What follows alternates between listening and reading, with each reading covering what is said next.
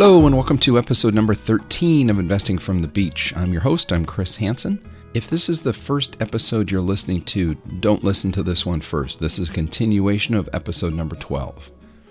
Go back and listen, either start with number 12 or start with an earlier one and then work your way up to get to this one. This is not an appropriate place to start, as we're going to do this episode is just a continuation of where we left off in the last one, episode number 12. So with that, I'm just going to jump right in to continue the discussion that Chris and I were having as a continuation from episode number 12. I hope you enjoy.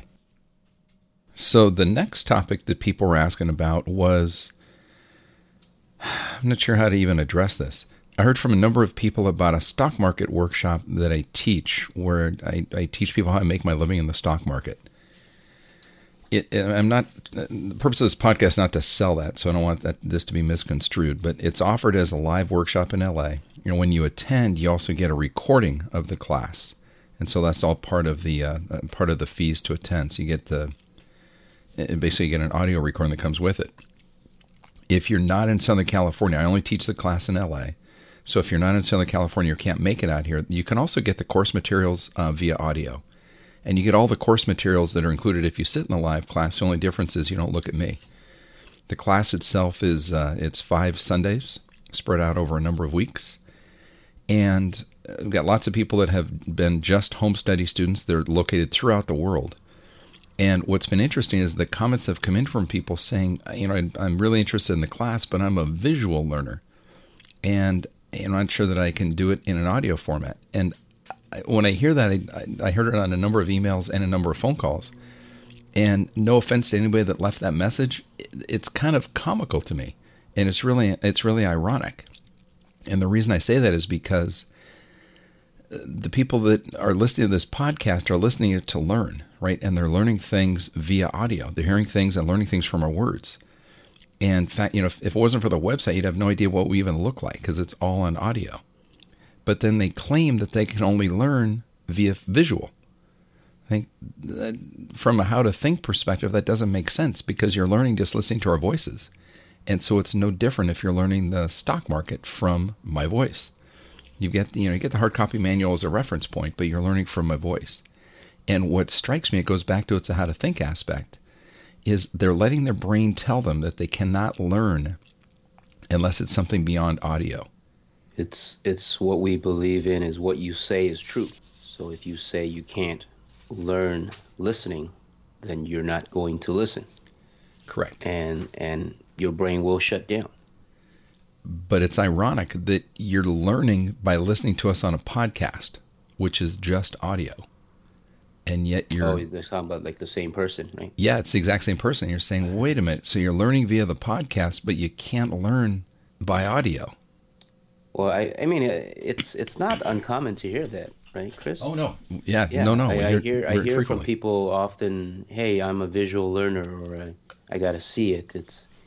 You learn better, right? You learn a little bit more, or you can learn quicker, right? If you have the visual, but if you don't, you can still learn. And it shouldn't stop you from learning. And the visual in the room, the only other visual that somebody in a live class gets that the person on the audio doesn't get, the visual is seeing me say the words. Other than that, you have a hard copy of the manual that everybody references. Mm-hmm. So you're not missing anything from the visual view. So for those of you that have reached out inquiring about that, and they could be distracted about how good looking you are, Chris. Yeah, that I'm sure. Well, remember, one of us is smart and one of us is good looking. So and you got to figure out which one it is. So I think last time I gave you credit for being smart. This time you give me credit for good looks. So I guess that means we're still the same. Next topic we talked about was, let me just kind of read the email. I deleted or kind of redlined it. I was trying to figure out what parts would be relevant to share. I don't want to read the whole email. But it boiled down to say, my friends either don't have the same interest in money and wealth that I do, because they're more interested in, partying on the weekend, or they're focused on how to get a raise at work. And how do I deal with that? And then also, I've got a couple of friends who are very interested in real estate, but I'm very interested in the stock market. And we try to persuade each other into coming into the other guy's camp. How do I best deal with that? And so, Chris, you want to start with the first one about, I've got friends that that don't seem to have the same interest on wealth and money and, having money work for me that I do. They're more interested in having fun on the weekends. Yeah, I think whoever asked the question, because they're new to this interest in money and wealth, because now that they have the focus on money and wealth and their buddies are partying on weekends and they no longer, eventually they won't be hanging out much longer. Yes. That's what it normally happens. And it's like, it's not a sad thing. It just happens and part of nature and it's actually good for you. It's very common. You'll start to meet new friends, new people that will have or go in the same path as you, and it's actually very warm and welcoming. It's healthy to be to be in that place. You're looking for people that are of like mind. Earlier this week, there's a person that actually had done the audio. We talked about that class before. He's in Italy. And he was out here seeing a friend, and so I met him for lunch on Monday of this week. And so the three of us were having lunch. And he's a young guy. He's probably about 25. He said, it's really interesting. He said, a lot of my friends, or a lot of people I know my age, are interested in, going to the disco on the weekends and partying and, just raising hell and having fun. And he said, it's very rare for me to find people that think like I do. And he said, I can't even find it in my family. Right, I've got my folks think differently than I do. My siblings think differently, and we had the discussion. And I said, I've said to lots of people. I heard somebody say this years ago. I thought it was a great way to say it, but it really kind of cuts to the core. It's a little painful. And the comment that they made was, as you pursue, and it doesn't have to be the stock. It could be real estate. It could be anything. But as you start to pursue, specifically in this example, if you start to pursue the managing money aspect via the stock market or via real estate, you're going to find that your friends will change in one of two ways. And either they change the way that they think or they change their name. If that doesn't make sense to you, hit rewind on your podcast player and listen to that again. And basically what it's saying is that your friends are going to change. Right? And again, either the way their outlook changes or you get a list of new friends. And it doesn't mean you never talk to the other ones, but you'll find that the level of discussion and the level of connection that you have with somebody that shares your interest in this endeavor is incredibly deep, tight, and strong. There's not a whole lot you need to do if your friends are interested in something else. If they don't see what you're doing as, their path, then eventually, right, as you're walking that path, you're just, different paths, you're just going to be further and further away. There's nothing you have to do. Yeah, and it's not. And I think the other question says, hey, your friends are focused on getting a raise and at work. The same deal, right? Because they're not thinking correctly if you're sharing with them. There's another thing to say, hey, my friend doesn't know because he hasn't been informed yet, and he's doing that. But once you inform them, you share with them, you give them show them the path, and if they're not walking that path with you, eventually, right, the level of interest will be so different that you're not going to be hanging out much more. Yeah, you have less in common. And just to add on to what you said, your friends' names of your friends will change, and I look at. I think we talked about that, Chris, is looking at people and people around you as, where they fall into three groups. Picture, you're on your sailboat. You're sailing out to your destination. If you have the group of people that are the wind on your sail, right? They're pushing you towards your goal and they're helping you. Right? You tend to be around those. They're going to be around you all the time. They're encouraging. They're helpful. They'll help you learn. It's a very positive thing to be around them. Mm-hmm. They're blowing wind in your sail. Not everyone has to do what you're doing or see what you're seeing, right? They can still be your friends, and still be encouraging. Second group is, go ahead, Chris. I said, and still be encouraging. They don't have to be teaching you, guiding you along the way, but they're encouraging in whatever form that takes. Yep. So that's that's the person blowing wind in your sail. That's the group that's blowing wind in your sail. They tend to be around you, and then you have the. They may be along for the ride, right? They're not doing what you're doing, but they're not discouraging you. You're still having fun, hanging out socially. There's they're not discouraging you. They're not pulling you down. Correct. So that group is along for the ride, and they may still be around. And then it's the last group, or the third group, right? We call them the boat anchors. So if these people are dragging you down, slowing you from reaching your goals, then you need to, their names will change, right? Yes. So that's what Chris is talking about. Those are the people that you tend to be not so close with. You got to get them off your boat. Exactly. Because they're the ones. If you're unaware, whatever you're doing today, and you're trying to achieve those goals, you need to evaluate who are the boat anchors around you, and you want to get away from them. Stay away. It's not about getting rid of them, but get away from them. Stay away. Because exactly. It's your choice to be around them. And eventually you want your boat to be as heavily populated as it can be with people that are supporting you and blowing in the sail. Mm-hmm. Right? And so even those that are along for the ride, at some point you'll find whether they're going to be the ones that are adding wind to your sail or if they're becoming boat anchors. Yeah, usually you don't stay along for the ride for that long, right? You tend to shift either to become more boat anchor, or you tend to go in that path. Yep, the source of wind. That wind in your sail. And when you first hear that, that sounds very harsh. And it sounds like we're like, oh my God, you guys are cold-blooded, mean, ruthless. It's not that at all. It's actually just the opposite, because you'll find that when you, and we all have them, you all have people that, dear, dear friends that are incredibly encouraging. And those are the people you want to be around. And you want to have more, and you want as many of those, not that you're looking to, build a tribe of thousands, but you want people that are encouraging for you and to you to be around you. Yeah, as a parent, I think most parents look at who their kids hang out with. But we do that, we look at our kids, but why don't we look at who do we hang out with? Right? As adults, we don't look at who we're around. And if you pay attention to successful people, generally happy people, and just if you high achievers, and if you see, they typically are around people like them. And it's not because the people around them started out that way.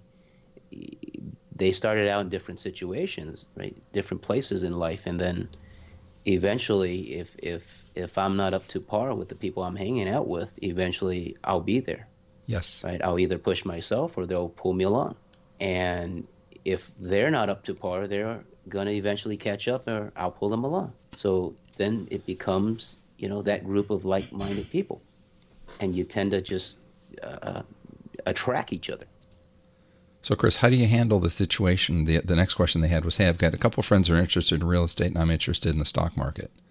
Right? We always, the way they wrote it was, we jokingly trying to, win one another over, or bring one over into our respective camps. Mm-hmm. How do you deal with that? Don't. I was going to say you don't. You don't worry about it. Why compete? Yeah, not competing for attention for who's wrong or right. Do what's right for you. Whatever's right for your friend, right, or whatever he thinks is right for him, he'll do it. And if you share your perspective, he doesn't see it, that's okay. Not everyone will do, right, what you see, what you do, or what you see is the path for them. And people think differently. So that's why we have this whole how to think discussion on this podcast. Along those, you can't influence that thinking. No, not at all. Not everyone. You can inform somebody and let them come to their own decision. And who knows, right? This friend could be along for the ride, and eventually will see it clearly, and then become the wind in your sail. That's exactly it. But as long as the friend is not showing to be a boat anchor, right? They continue to stay with you, stay your friend. Yeah, there's really no need to try and persuade somebody to come onto your stock market boat or onto your real estate boat. If they're interested, they'll get on the boat. If you got to convince them, you probably don't want them on the boat. And I totally understand why, people get excited when they understand the stock market and what it offers, and then recognizing how to compare that with real estate or whatever endeavor they're doing. And so there's some excitement here, and they want to share it with others, right? And especially others that they care about. Exactly. Yeah. So it's nothing wrong with that. Just understand that those are the pushbacks, and these are the situations that you will end up dealing with And I think that's how you want to think about that. If you don't, you're just gonna frustrate the heck out of yourself, right? By always trying to convince people. And the other person too. They're going to get tired of hearing your continual drum beat. Yep. And you're going to get tired of beating the drum. Along those lines, keep this in mind too. I read this a few weeks ago. I thought, oh, this was just brilliant the way this guy wrote it. And he said the dumbest thing that people can do is to take advice from a beginner. And so going back to that, real estate versus stock example, if the person that you're taking advice from is a beginner in that endeavor, that makes absolutely no sense. The place where I read this, I think it was a CNBC article, as a matter of fact, but the guy was talking about weightlifting, and he used as an example, he said, look, I don't play the saxophone. I'm kind of interested, but I don't know how to play. And so if you would like to learn to play also, it makes absolutely no sense for us to learn from each other, because neither one of us knows what we're doing. It'd be much smarter for both of us to go, whether we do it as a team or whether we do it individually, to go to somebody that is good and can teach playing the saxophone and do that. But to try and learn from each other, it's going to be a mess. On those same lines, if the people you talk about, the person was talking before about the friends that are interested in real estate and they're not, and they're interested in another endeavor. If that person is a beginner at real estate, do they really have enough experience to be guiding you? And likewise, if you're a beginner in the stock market, you may not have enough experience to be guiding them either. So sometimes it's best just to bite your tongue. Let the air go out, let the words just fly, and don't even react to them. One of the things I heard a few weeks ago along those lines about taking advice from a beginner, a person had inquired with me about the stock market workshop, and he was sharing that a friend of his had lost like $90,000 in the stock market or something like that.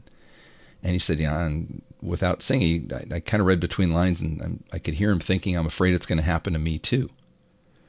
And I just kind of looked at him and said, it sounds like you don't know much about the stock market, which is fine. And I don't know if your friend knows much about the stock market. And so you're taking input from somebody who may or may not know what they're doing, and you're making a judgment based on their actions. And on the other hand, what if they had made $90,000 in the stock market? Now you got to look at it and say, did they do it because they know what they're doing, or did they get lucky?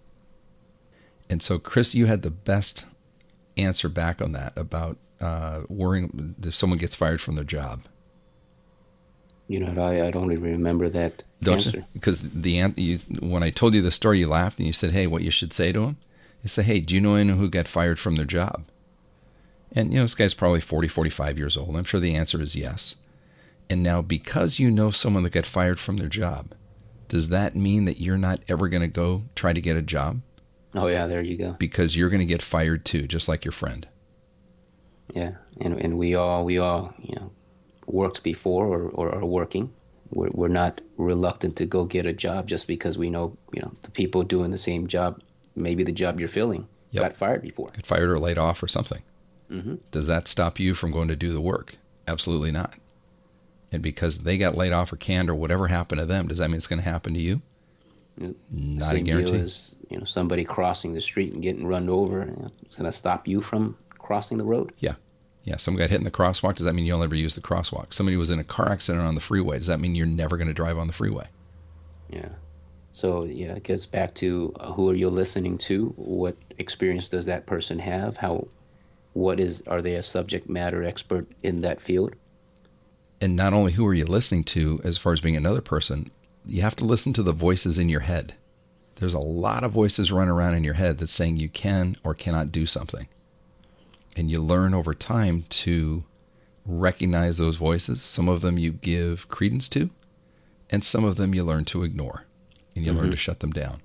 And a lot of them you got to shut them down for most people. Yeah, you got to. That just comes with experience. Unfortunately, there's no book or magic pill you can take that you learn that. That just comes from life experience. Along those lines, Chris and I have had this discussion a number of times. I'm sure we'll have it even more times now that he's got a young child. The question you always want to ask, you think about, what do we teach kids and what do we tell kids? You ask them if you're going to be a leader or a follower. the common line that I hear with my kid as he's going through elementary school is, you want to be a leader, you want to be a leader, you want to be a leader. That's the kind of the message that always comes across from the teachers of the school to the kids. I'm kind of the opinion, I'm not sure that I agree. I think maybe it's not a bad thing to be a follower of a good leader, at least initially. Yeah, I think ultimately everyone wants their kid to lead, or wants that, to become a leader. In school, or how we're being taught the whole concept of leadership, we forget that following comes before leading. And so that's the part that we're missing. Yeah, in order to lead well, you first have to learn how to follow. You have to be a good follower. And you say, well, is that really true? And we'll think about it. Think of a business leader. I can't think of anybody that in their very first endeavor took it up to be wildly successful. Even somebody like a Zuckerberg was working as a McDonald's fry cook or whatever he was doing as a young kid. He worked as an employee. And even then has taken guidance from mentors as he's built up his company. You have to be a good follower. Yeah, nobody was born with all that the operating system and all the apps installed. Nope, you have to get that from experience. And so there's certain programming that needs to take place in the brain, experience that you need to gain to become that leader.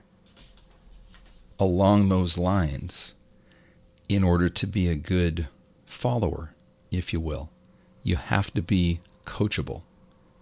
You say, well, coachable, what does that mean? Well, I heard a great description from a friend of ours.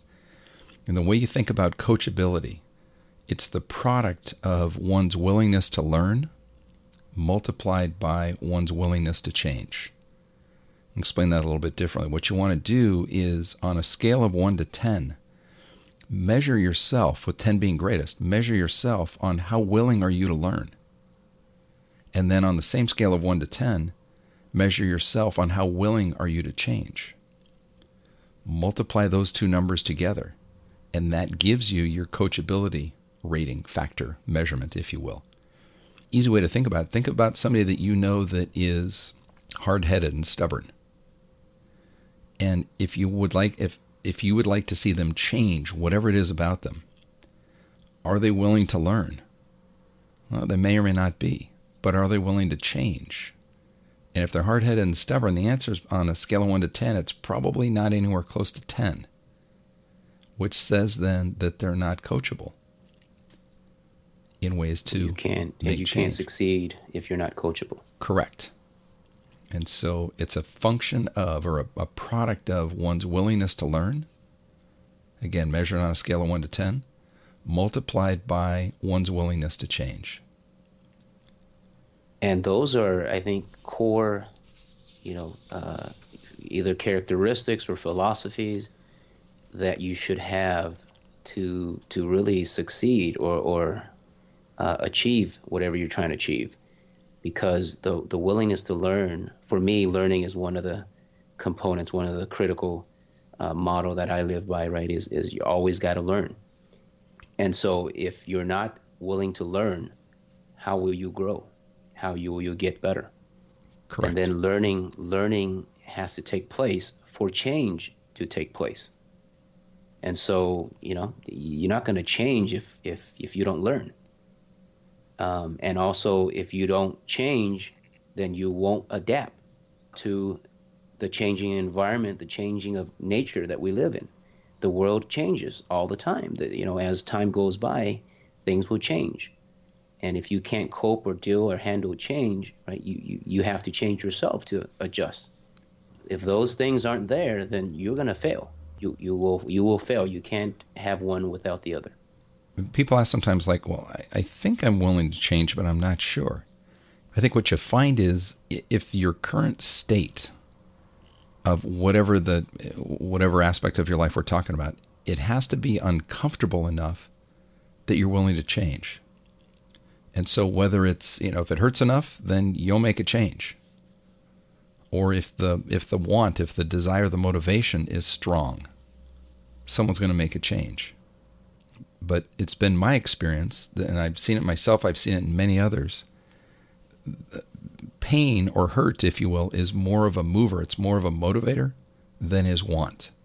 People are more likely to move to get out of the way of pain than they are to move towards pleasure. And it's not a good or a bad thing. It's just kind of a human nature statement. And I guess the possibility of pain is also what makes people not move. Just like the example you talk about, the guy who said, hey, my buddy lost 90K in the stock market, right? So here's a possibility of pain, he's thinking. So he doesn't act. Yep. So it's the fear of the fear of the potential.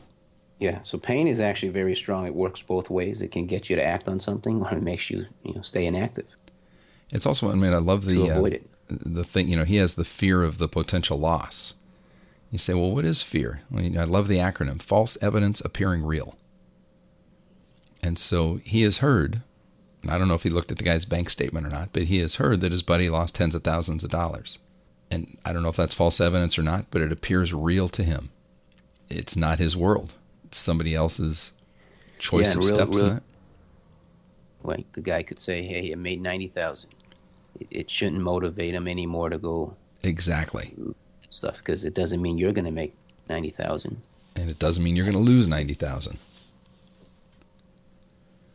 So along the lines of how to think, and Chris, you were saying it earlier, you should always look to improve yourself, right? We've talked before about, it seems like when the economy gets bad, that's when people suddenly say, oh, you know what, maybe I need to go back to school to brush up on my skills, or to improve on my skills, or to add to my skills. And yet when the economy is booming and, their job loss is not a concern, they're not thinking like, oh, I should improve my skills now for when the economy turns and things get tough again. And so people aren't necessarily motivated, driven, aware, willing, wanting to make a change when things are good. It's like, it's not broke, why fix it? Well, yeah, it is broke. They haven't graduating college. A lot of my buddies were just also graduating, and they a lot of them engineers, and they couldn't get jobs. Back in 2002, 2003, I think economy was just trying to recover from the .com, and they were pretty nervous, and all of them went to get extra degrees. So you got the education when the economy is bad, and now that it's, I don't know if the economy is booming or not. You hear the government say one thing, and then I look around, I still see a lot of people that are in some degree of struggle. But even those that are in some degree of struggle, it's curious to watch how they look to make improvements. Some do, some don't. Some should, and some don't recognize it. Here's another example. Recently, last night's cash flow, one of the attendees, and him, he recently got laid off. And he came, I guess he commented on, or made an observation of how he thinks. And he said, hey, he's been groomed to think like, he's got to go back to school or something because he just got laid off. That he's got to go, build some skill sets or go get educated on something, get some certification or something, so he can feel better and, or more confident that he can go get a job. Interesting. Yeah. And so the thought he was doing fine in the job before, for whatever reason he got laid off. Exactly. Doesn't mean he couldn't go do that for somebody else. Yep. So he's trying to focus on a different area. Like, hey, maybe I'm not cut out for this, or there's a lack of confidence or a feeling of, hey, I got to go back to school because this is not cool. And so there's proof to what we just talked about, or an example where we talked about how people tend to think that way once they get laid off, or some situations happen in life where, hey, I need to improve my knowledge, or they tend to do it around times of when things don't go their way. Yeah, when things don't go their way. Right? Don't wait till that. Always improve yourself. That's how you should think. That's part of the genesis also in we're going to talk in an example here about a couple of people that we both have met. But part of that comes from, as you approach retirement, whether you're 5 years away or 15 or 25 years away, you look in the future and say, okay, what's going to happen when I no longer have a paycheck coming in? What will be my source of income? And you'll find more and more people look at that the closer they get to retirement. And Yet they knew 20, 25 years ago that assuming they live long enough, that they're going to get to retirement. But they chose 20 or 25 years ago to ignore it.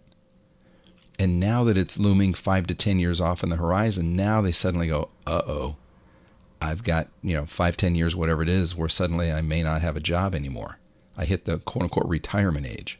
What am I going to do? And when you hear that, you kind of look and think, why you can do something, but why did you wait so long? Did you not know you're going to reach 60, 65, 70 years old? Why just the plan on it now? It's right now, we're recording this in the month of May. I can guarantee you Christmas is going to show up in December. It's not going to be a surprise to me on December 24th that the next day is Christmas. I know now it's 6, 7 months from now. Does that mean I sit and worry about it now? Stress now? No, but I know it's coming. And everyone's going to rush on the 24th to buy gifts. Exactly. Same thing. And if they had their eyes open, over the next few weeks when you happen to go shopping or on Amazon or something like that, and go, oh, there's a gift idea for so-and-so. Buy it now, and you're right. You've got it ready for them. I'm glad you found me that jet. Yes. You just haven't told me about it yet. It doesn't quite fit in the garage. It's okay. We can park it at the airport. That's okay. That works too. Or just get a bigger garage. Yeah. I don't need a 2-day delivery either. Well, with a jet, it just comes quick. Right? Usually it's same day delivery, from what I understand. Same day to deliver. So an example on the how to think and an example of coachability. I'm going to describe a couple of people. I'm not going to name them. And I don't know if they're listening to the podcast. If they are, then I'll have to change a little bit so they can't identify that it's them. But it's very interesting to see the difference in persona and the difference in thinking. The first guy I'm thinking of is, I'd guess him to be his mid-late 40s. I really don't know how old he is now that I think about it, but works in corporate America. And over the months and years I've had discussions with him, he realized a while ago that his retirement was not going to be highly paid if he continued doing what he was doing. So he knew he had to do something different. He had absolutely zero stock market experience when he met me. He had recently bought a house, rehabbed it, and sold it for a profit. So kind of liked that idea. He liked the profit that he made. He did not like the amount of work and effort that it took to make it in doing the rehab. And he was thinking about, I could flip more homes, but is that something I'll be able to do long term? Can I do that in retirement? And is that something that I want to do in retirement? And his concern was, it felt like a job when he was doing it. It was the profit at the end of the transaction was nice, but it definitely was a lot of labor in going through that. No, I never did ask if he was doing the rehabbing himself, or I'm assuming he was hiring it out, but there's still a lot of personal involvement that goes with that. He ended up getting a course on the stock market, and he listened to the audio repeatedly. And when I say repeatedly, I get the impression he listens to it almost all the time. When if he's on an airplane, if he's driving, if he's at the gym, he's doing whatever. To the point where the course is about 25 hours in duration. And from what I understand, he's listened to it north of a dozen times. And he's had it about a year and a half. So almost every month he's gone through listening to 25 plus hours of stuff. The instructions in the course said to paper trade for a year so he could prove to himself that he understood the method and the rules.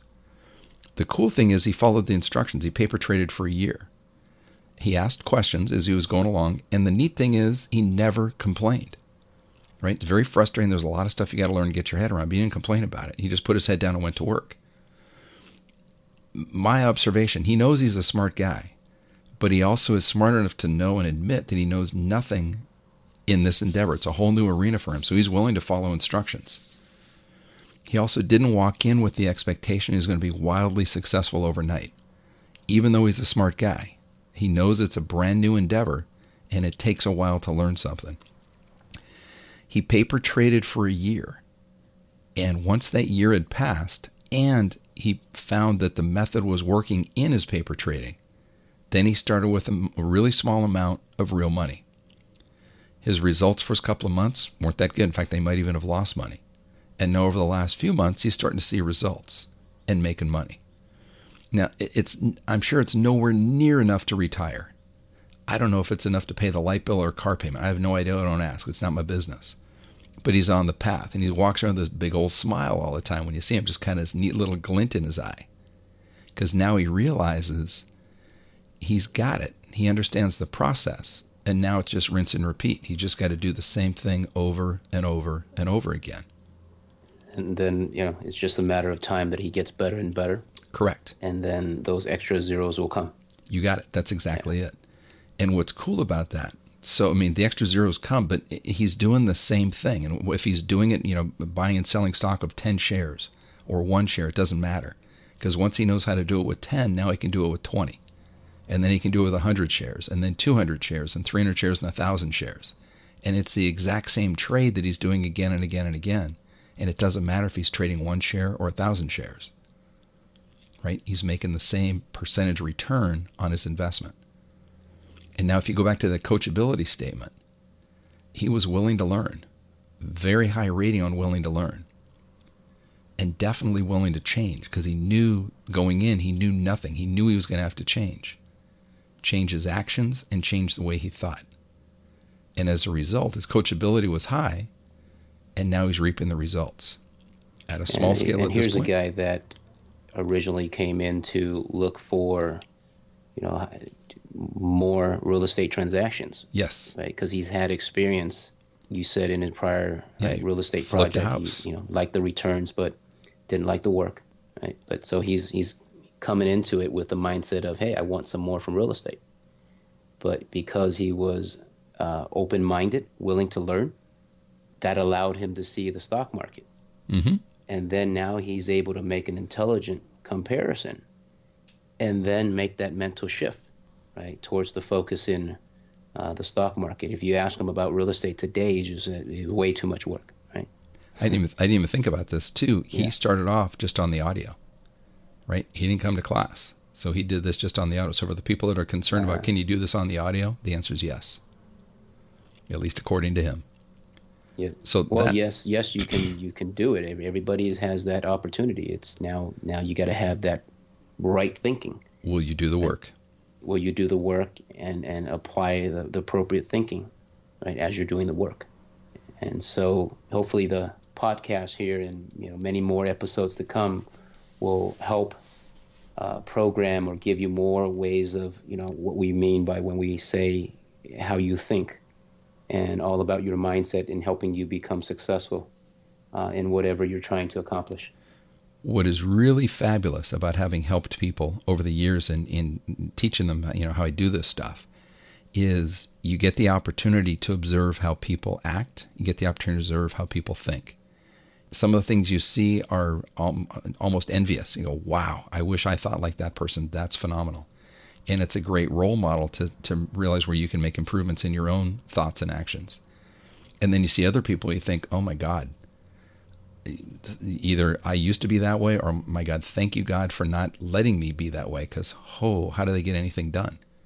And so it's an incredible opportunity to witness through others what you can improve about yourself and what you're thankful you've already been through that minefield and have made those observations, improvements, whatever it may be. But I compare that first person to the next person, also a male. I'm guessing also probably about late 40s. Also works corporate America.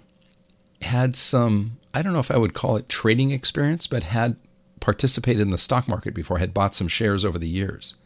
Not a whole lot of stuff. No. I mean, not a lot. But had... Comparable to the first example. Yeah, no, but had at least bought shares of stock. Sure. Bought them without any kind of plan for entry. Like, all right, I've heard enough people talk about ABC stock. Yeah, maybe I should buy some. Or I work for XYZ company. I should probably own some shares. Bought the shares, left the company, never sold the shares.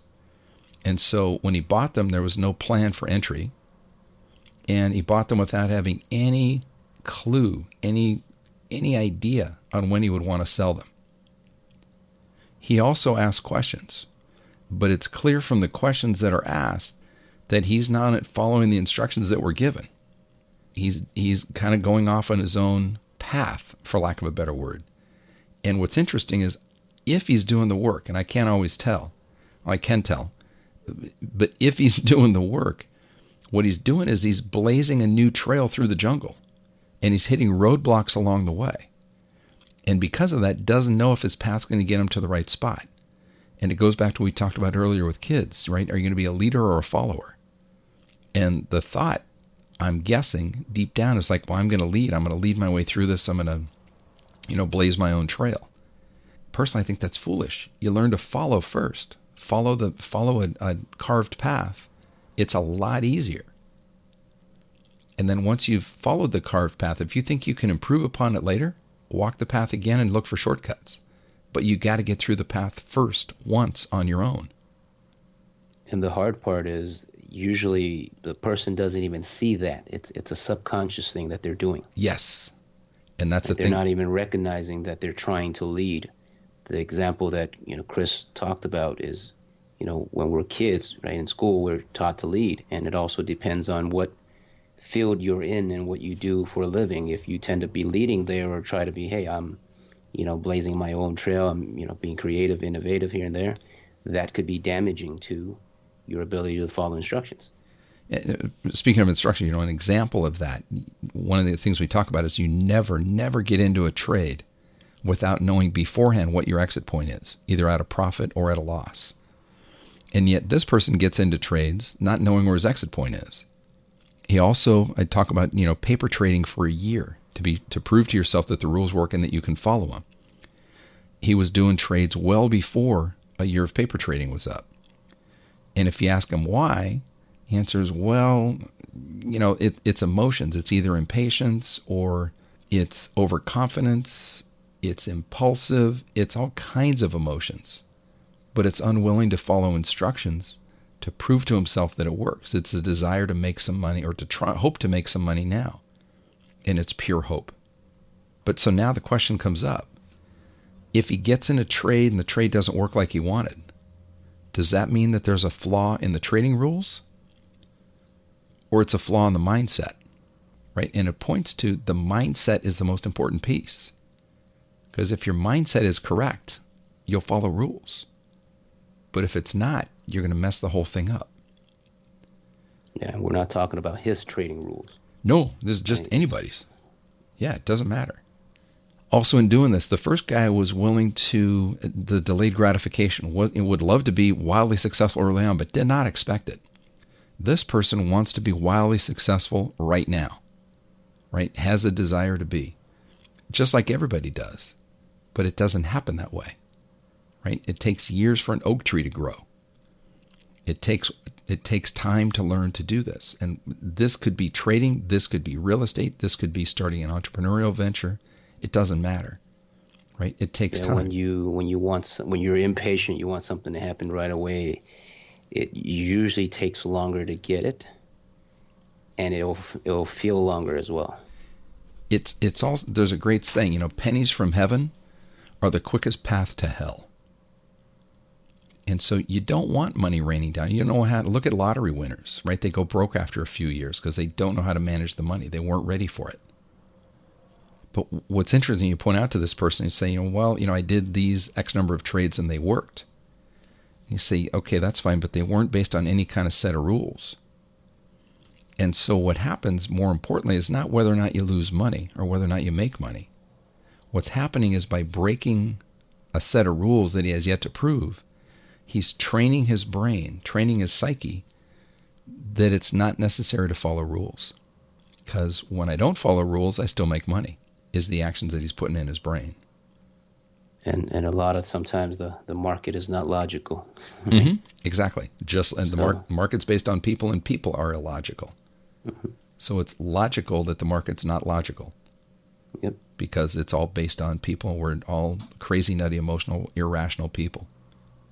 Yeah, so he's thinking, hey, right, subconsciously, if I'm not following the rules, then the rule is not important. And what would make you follow it later if you show that you got a reward for not following it, right? And that's not a conscious thing either that happens. It's just your subconscious will remember that. Yeah, and you don't realize that you're doing it. You don't know, and somehow you're doing it. And that's why. It's because you've trained your subconscious to believe that. And fortunately or unfortunately, your subconscious is stronger than your conscious. heard from somebody else in the last couple of days. They were talking about the motivation and the discipline aspect. Both these guys, these sample people, and they're based on real people, they both have motivation, right? They're trying to get to the point where money makes money for them from the stock market, so that if they want to leave the workforce early, they can, or if they're forced to leave the workforce early, that's not an issue. So their motivation is there. But motivation only carries you so far. It's discipline that gets you over the finish line. And looking at these two examples, the first person has discipline. The second person doesn't know how to spell the word. They think they do. But if you watch their actions, they don't. And it's really easy to observe from an outsider.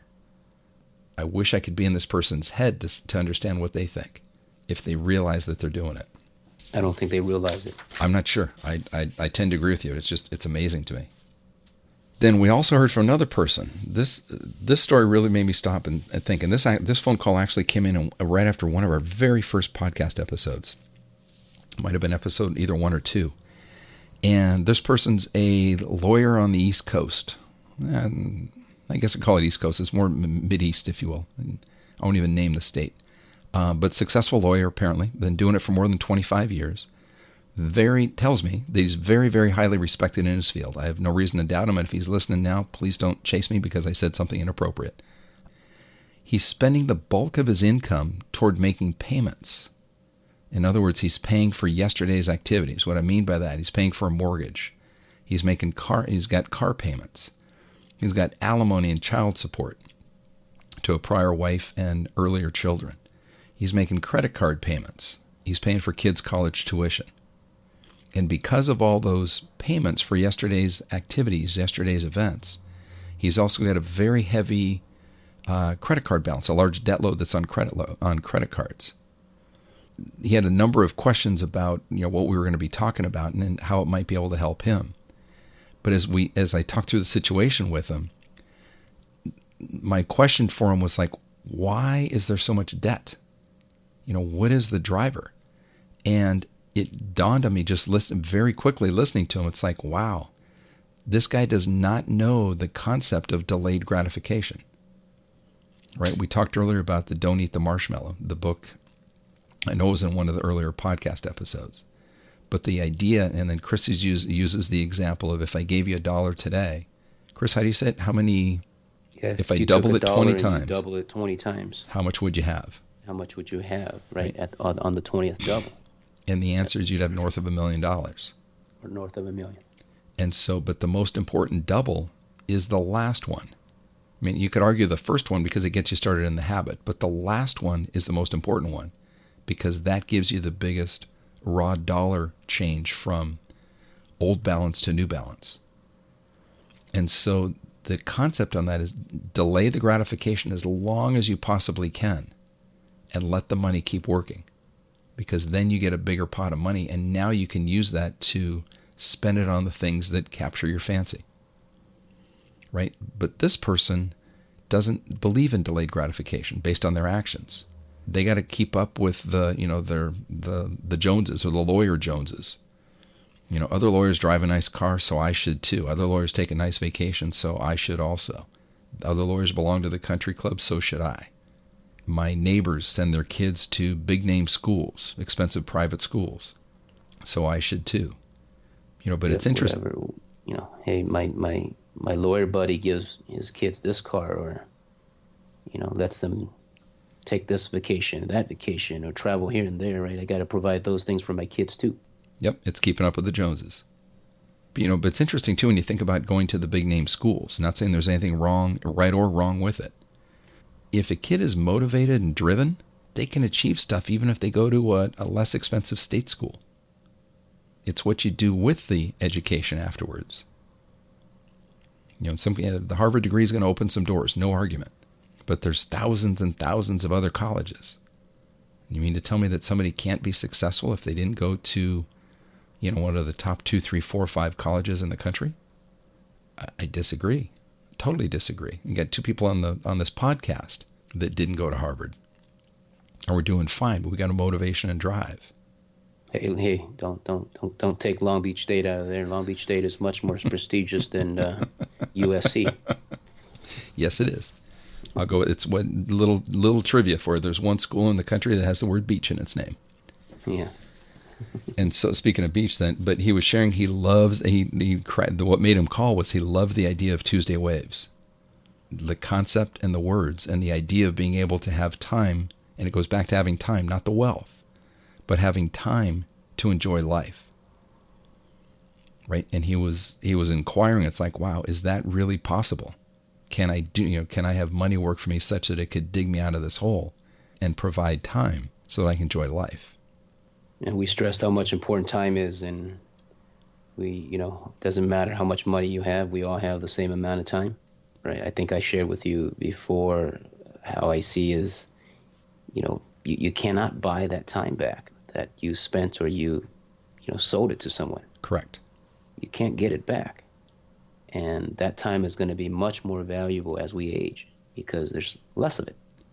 So the sooner you realize that, the faster you'll take action to give yourself more of your time. And that's the whole idea behind time freedom. Of course, I didn't tell you I had a birthday recently, and I got a note from a person, and on the phone they just sent a text, and in there he was joking, and he said, "Do you realize you're the youngest you're ever going to be, right now?" Right now. Thought about that from like, I don't know if I like that or not. I never thought of it that way. Mm-hmm. And hopefully the dumbest. Exactly, which is really scary because that says how dumb I was earlier too, years and years ago. But so time, going back to that, time is the most important resource. And what's interesting is a lot of times people will measure their wealth. They may measure it by the trinkets that they've got, the status symbols, the whatever else, or they measure it by their income. I make X dollars per year. I've got X dollars in the bank. I personally think that's wrong, and not morally wrong. It's incorrect. What you got to do is you measure your wealth by your time. For example, if you no longer had the paycheck coming in as of tomorrow, how long could you survive? That says how wealthy you are. Right? So wealth is measured in time, not in dollars. And that's what this lawyer has started to realize now. Right? He's working now to make the payments. And he wants to figure out, how do I get the money working so that I'm out from under the payments, and thus it frees up my time to do what it is that I want to do. I'm sure he'll be a lawyer for the rest of his life and enjoys it, but wants to do it because he wants to, as opposed to feeling that he needs to.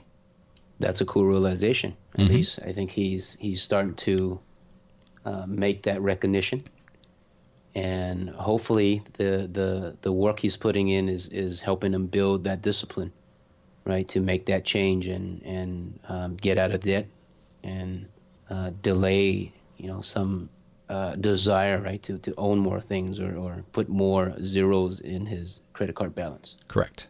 Or on any balance, right? You look at it and say, if you can pay off the car, can you downgrade the car? Mm-hmm. Right? Do you need to drive I don't know what he drives, but whatever lawyer, a Mercedes, or whatever the lawyer car is, right? Can you downgrade it, or drive one that's a few years older? No problem with that, right? Can you credit card payments probably can't do much with that. Kids' college tuition. I don't know if the kids are in school or not, or if he's saving up for them to be in, or if they're currently in. But do they have to go to Harvard? Yeah, right? The whole other topic on school, and I think if you can raise your kid and plan early and appropriately, you shouldn't be able to have to pay for their school, their education. I think when they get to the college age, they should have the ability to pay on their own.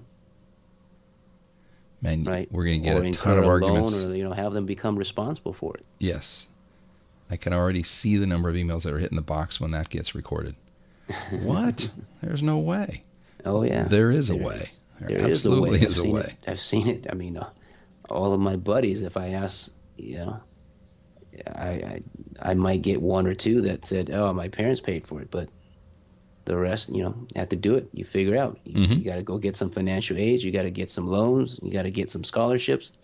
Right? Fortunately, I mean, the government, or being in the U.S. here, right? You can get loans, you can get things like that. I mean, how do other people in other countries where, they're not providing the loans? Correct.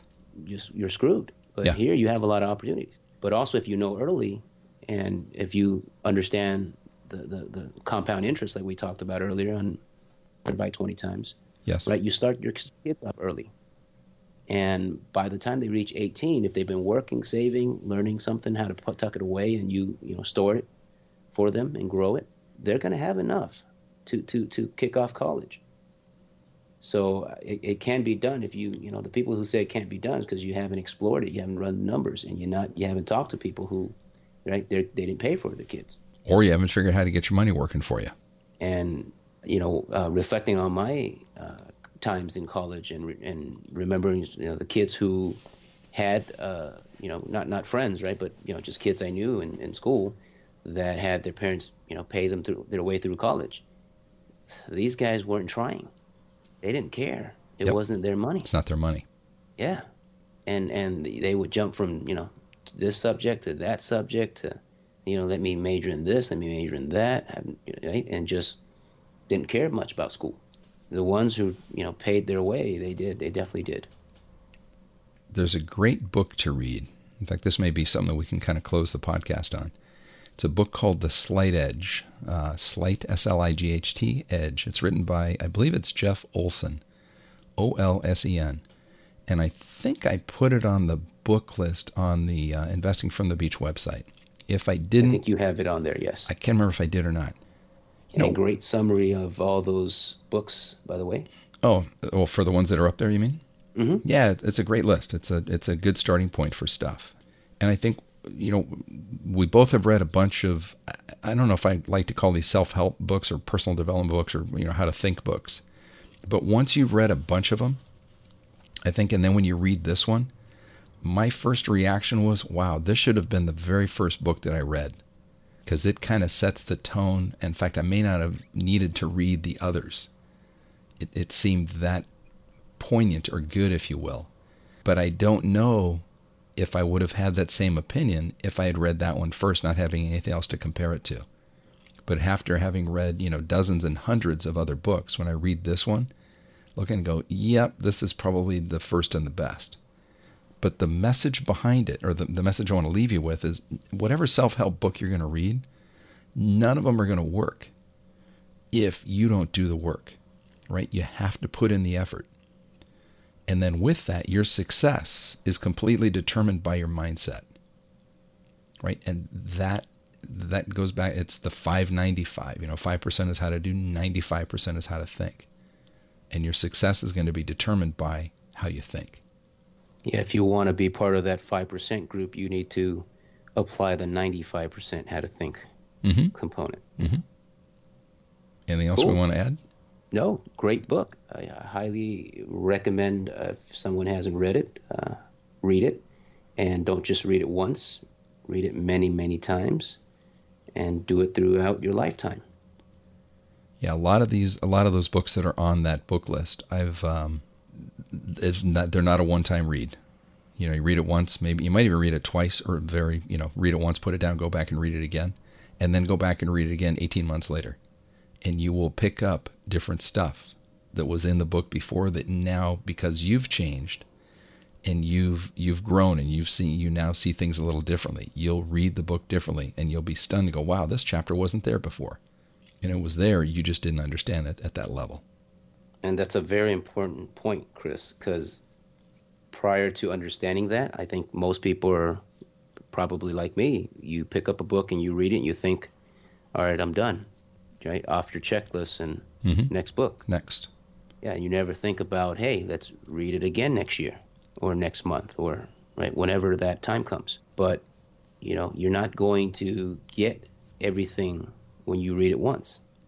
Also, you will change, like Chris said, at some point in your life, or as you get older, right, through your experience, that those new apps, new operating system will get installed in your head, and then that'll allow you to see the book differently the next time you read it.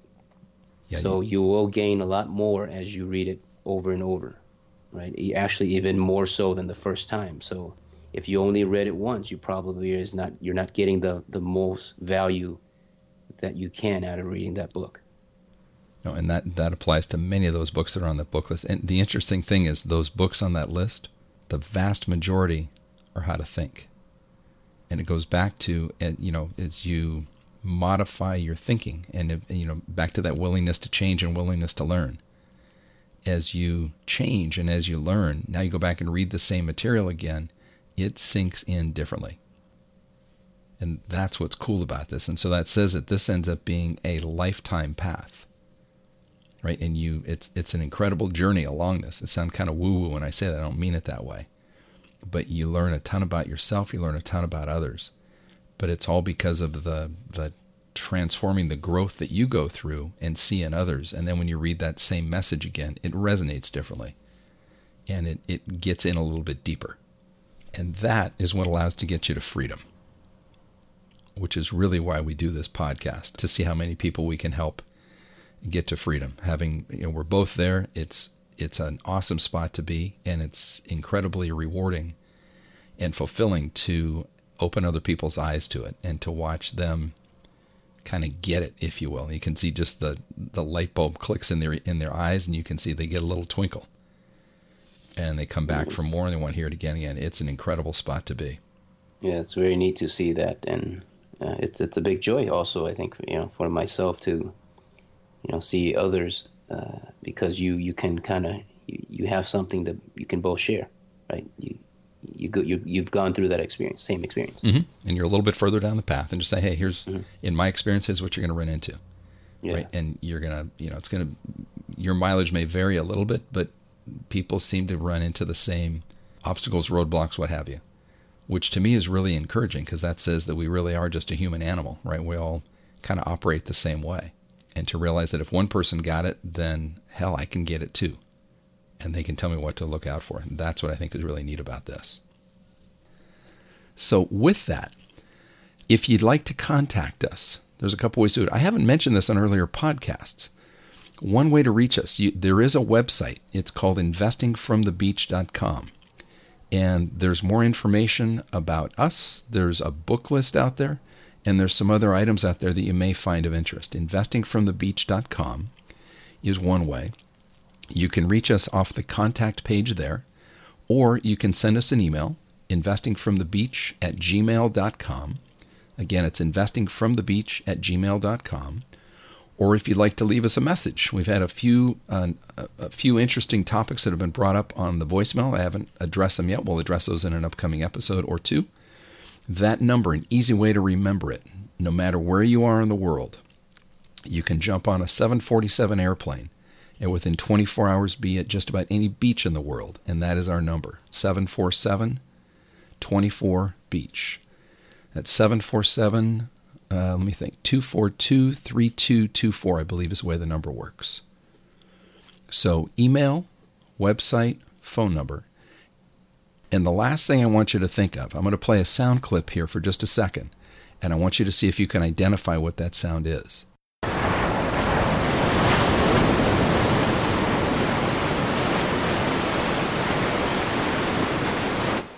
And now you've heard that, and you're going to say, "Oh man, that's just waves crashing on a beach." Well, the reality is, it is waves crashing on a beach, but that is not just any wave. That was recorded. I actually went down to the beach on a Tuesday near my home in Huntington Beach, California, and I recorded some waves hitting the sand. And that was actually recorded on a Tuesday. And if you go back and hit rewind on your player, you're going to notice that Tuesday wave sounds a lot different than any wave that you would hear on Saturday and Sunday that most of the other people get to hear. Our objective off doing this podcast, if you'll master the how to think, is that will get you ultimately to the point where all you hear are Tuesday waves. And let me assure you, Tuesday waves sound so much better than the weekend waves that everybody else gets to listen to. Thank you very much for listening. We love doing this, and we appreciate all the feedback that we've got. And we'll look forward to speaking to you next time.